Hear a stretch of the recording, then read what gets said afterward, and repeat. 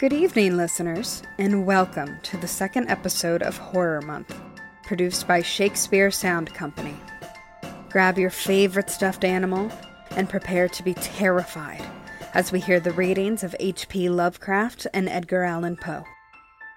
Our journey tonight will begin with the reading of The Beast in the Cave, read by Samantha McHugh, written by H.P. Lovecraft. It will end with the reading of The Haunted Palace, read by Lindsay O'Neill, written by Edgar Allan Poe. Before we leave you to our readers' devices, it is imperative you know Horror Month is not only a tribute to a delightfully scary genre, but also a chance to raise funding for Shakespeare Sound Company. More information will be found at the end of this episode. Without further ado, I am pleased to present our first tale.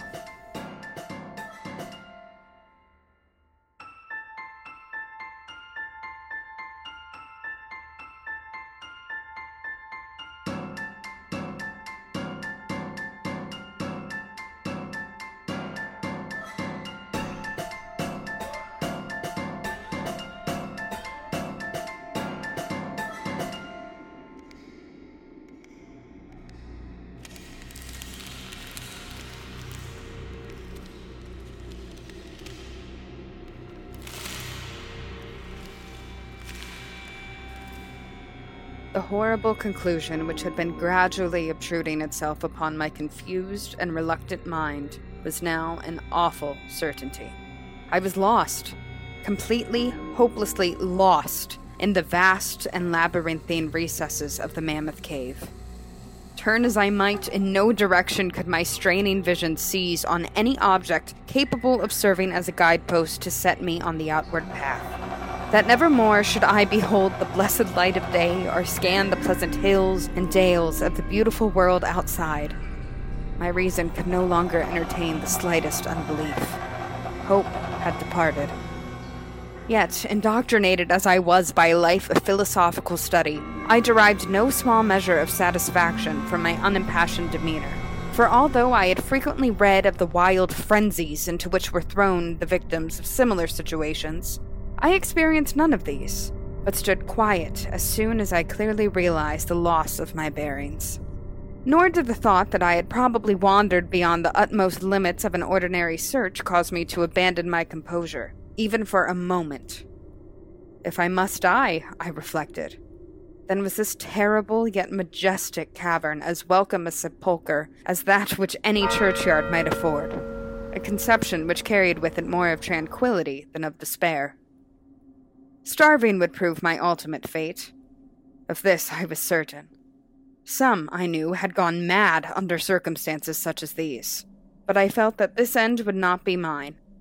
My disaster was the result of no fault save my own, since unbeknown to the guide, I had separated myself from the regular party of sightseers, and, wandering for over an hour in forbidden avenues of the cave, had found myself unable to retrace the devious windings which I had pursued since forsaking my companions.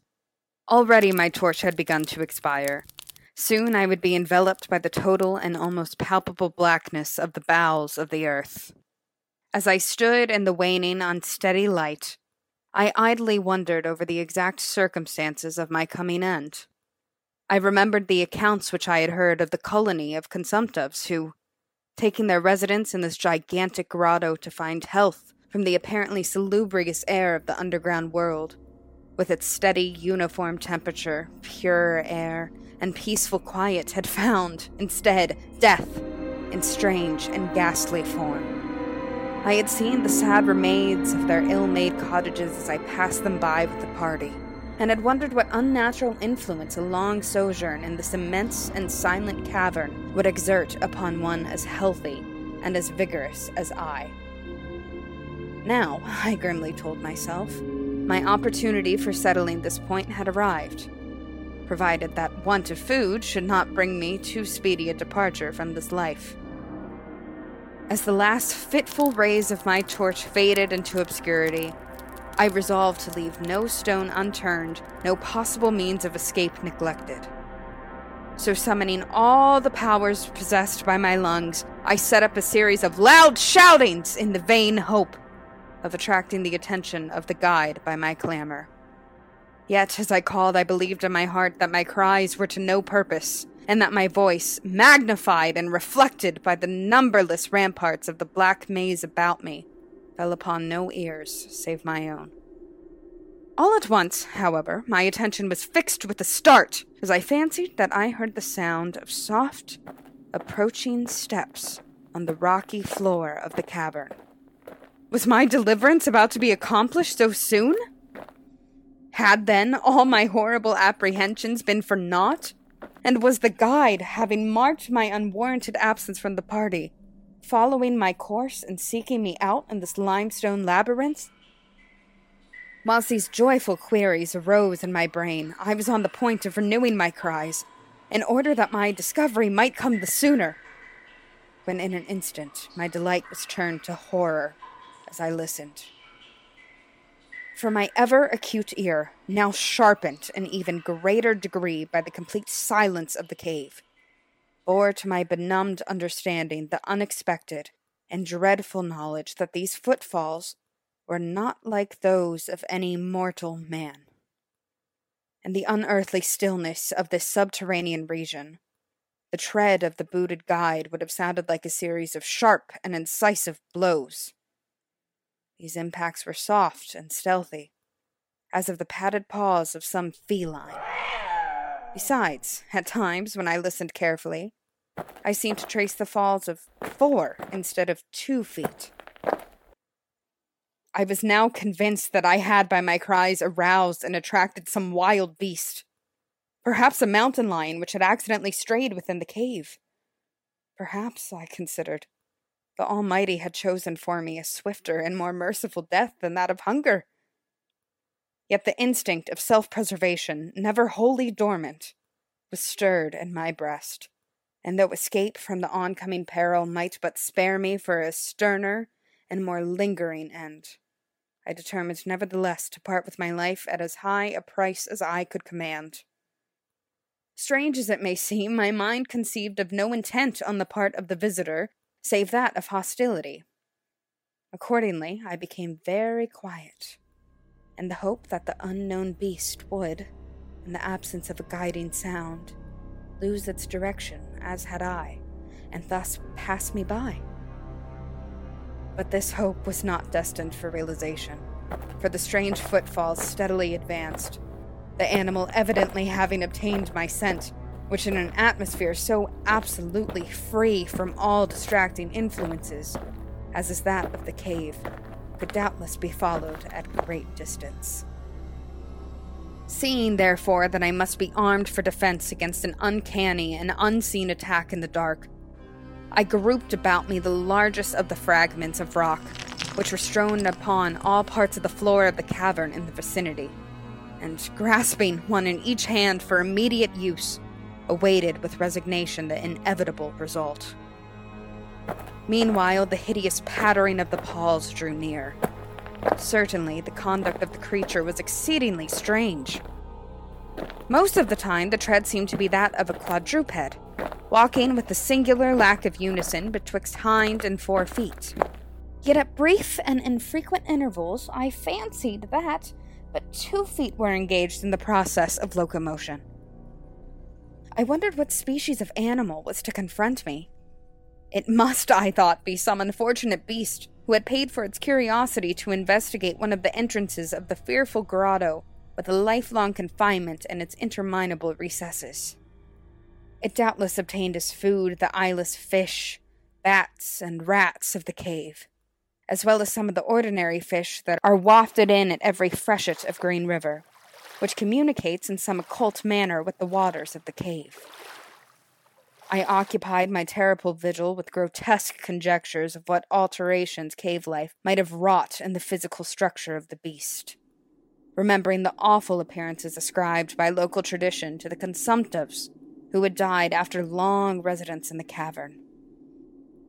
Then I remembered with a start that even should I succeed in killing my antagonist, I should never behold its form, as my torch had long since been extinct, and I was entirely unprovided with matches. The tension on my brain now became frightful. My disordered fancy conjured up hideous and fearsome shapes from the sinister darkness that surrounded me, and that actually seemed to press upon my body. Nearer, nearer, the dreadful footfalls approached. It seemed that I must give vent to a piercing scream, yet had I been sufficiently irresolute to attempt such a thing, my voice could scarce have responded. I was petrified, rooted to the spot. I doubted if my right arm would allow me to hurl its missile at the oncoming thing when the crucial moment should arrive. Now the steady pat, pat of the steps was close at hand. Now, very close. I could hear the labored breathing of the animal, and terror-struck as I was, I realized that it must have come from a considerable distance, and it was correspondingly fatigued. Suddenly, the spell broke. My right hand, guided by my ever-trustworthy sense of hearing, threw with full force the sharp-angled bit of limestone which it contained, toward that point in the darkness from which emanated the breathing and pattering. And, wonderful to relate, it nearly reached its goal, for I heard the thing jump, landing at a distance away, where it seemed to pause. Having readjusted my aim, I discharged my second missile, this time most effectively, for with a flood of joy I listened as the creature fell in what sounded like a complete collapse, and evidently remained prone and unmoving. Almost overpowered by the great relief which rushed over me, I reeled back against the wall. The breathing continued in heavy, gasping inhalations and expirations. Once I realized that I had no more than wounded the creature, and now all desire to examine the thing ceased. At last something allied to groundless, superstitious fear had entered my brain, and I did not approach the body, nor did I continue to cast stones at it in order to complete the extinction of its life. Instead, I ran at full speed in what was, as nearly as I could estimate in my frenzied condition, the direction from which I had come. Suddenly, I heard a sound, or rather, a regular succession of sounds. In another instant, they had resolved themselves into a series of sharp, metallic clicks. This time there was no doubt. It was the guide! And then I shouted, yelled, screamed, even shrieked with joy as I beheld in the vaulted arches above the faint and glimmering effulgence which I knew to be the reflected light of an approaching torch.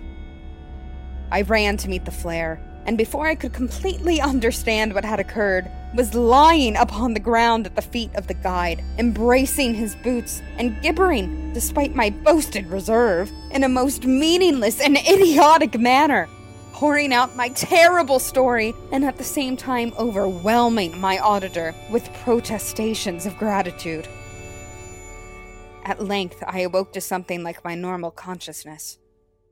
The guide had noted my absence upon the arrival of the party at the entrance of the cave, and had, from his own intuitive sense of direction, proceeded to make a thorough canvass of the by-passages just ahead of where he had last spoken to me, locating my whereabouts after a quest of about 4 hours. By the time he had related this to me, I, emboldened by his torch and his company, began to reflect upon the strange beast which I had wounded but a short distance back in the darkness, and suggested that we ascertain, by the rushlight's aid, what manner of creature was my victim. Accordingly, I retraced my steps, this time with the courage born of companionship, to the scene of my terrible experience. Soon we descried a white object upon the floor, an object whiter even than the gleaming limestone itself. Cautiously advancing, we gave vent to a simultaneous ejaculation of wonderment.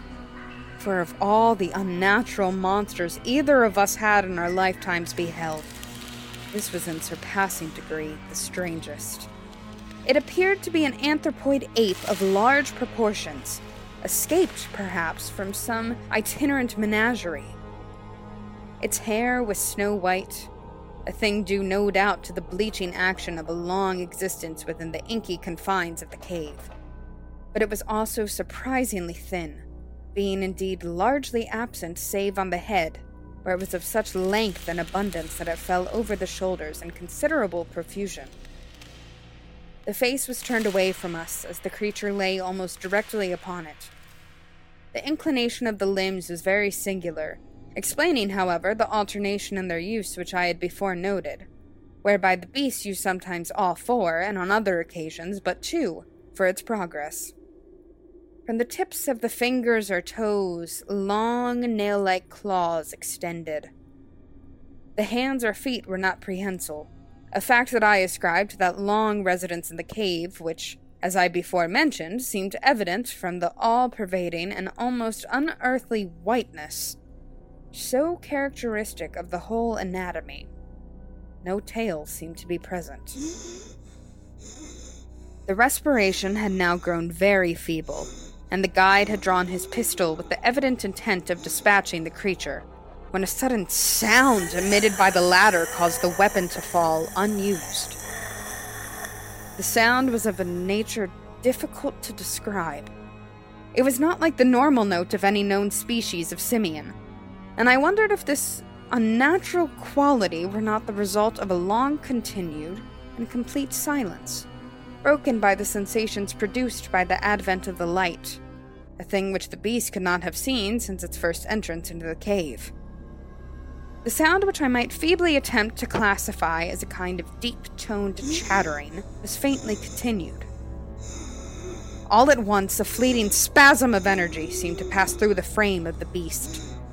The paws went through a convulsive motion, and the limbs contracted. With a jerk, the white body rolled over so that its face was turned in our direction. For a moment, I was so struck with horror at the eyes thus revealed that I noted nothing else. They were black, those eyes.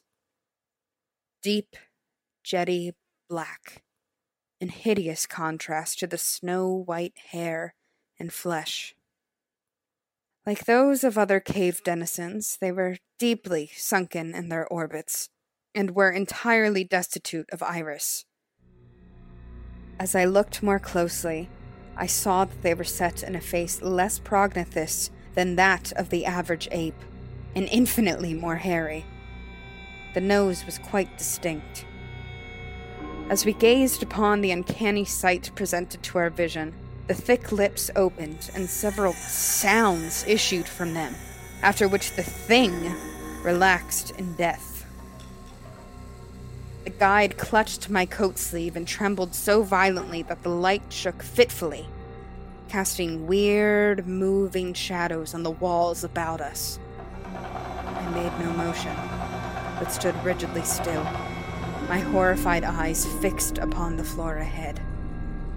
Then fear left, and wonder, awe, compassion, and reverence succeeded in its place, for the sounds uttered by that stricken figure that lay stretched out on the limestone had told us the awesome truth.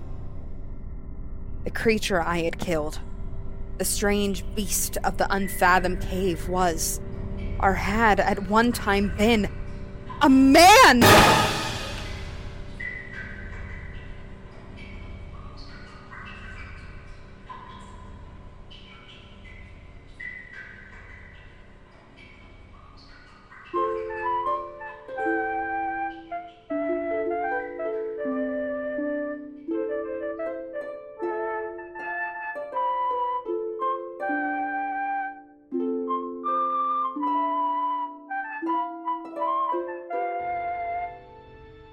In the greenest of our valleys, by good angels tenanted, once a fair and stately palace, radiant palace, reared its head. In the monarch thought's dominion it stood there. Never seraph spread a pinion over fabric half so fair. Banners yellow, glorious, golden on its roof did float and flow. This, all this, was in the olden time long ago. And every gentle air that dallied in that sweet day along the ramparts plumed and pallid a winged odor went away. Wanderers in that happy valley, through 2 luminous windows, saw spirits moving musically to a lute's well-tuned law round about a throne where, sitting Porphyrogene in state, his glory well befitting, the ruler of the realm was seen. And all with pearl and ruby glowing was the fair palace door, through which came flowing, and sparkling evermore a troop of echoes whose sweet duty was but to sing in voices of surpassing beauty the wit and wisdom of their king. But evil things, in robes of sorrow, assailed the monarch's high estate. Ah, let us mourn, for never sorrow shall dawn upon him desolate. And round about his home the glory that blushed and bloomed is but a dim, remembered story of the old time entombed. And travelers, now within that valley, through the red-litten windows see vast forms that move fantastically to a discordant melody, while, like a ghastly, rapid river through the pale door, a hideous throng rush out forever and laugh, but smile no more.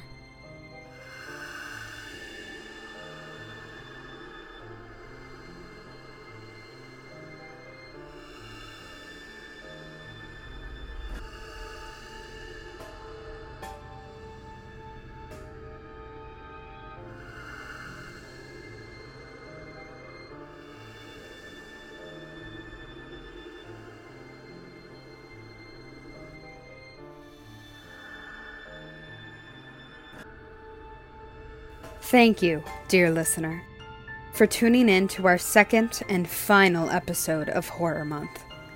You have just listened to The Beast in the Cave by H.P. Lovecraft. This story was found in the Complete Fiction of H.P. Lovecraft, published in 2016 by Quarto Publishing Group USA. You have also just listened to The Haunted Palace by Edgar Allan Poe. This story was found in Fall River Press's 2006 edition of Edgar Allan Poe Complete Tales and Poems, published in conglomeration with Barnes & Noble. As stated earlier, Horror Month serves as Shakespeare Sound Company's first official fundraiser. We are a developing multimedia theater company with a focus in classical works presented through radio drama. It is our goal to educate, inspire, and convict our audiences, as well as to embrace, support, and showcase our actors.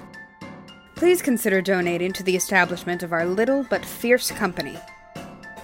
Information for how to donate can be found on our Facebook at Shakespeare Sound Company, our Instagram at Shake Sound Co., and our website at shakesoundco.wixsite.com. Thank you again for listening. We appreciate your continued support.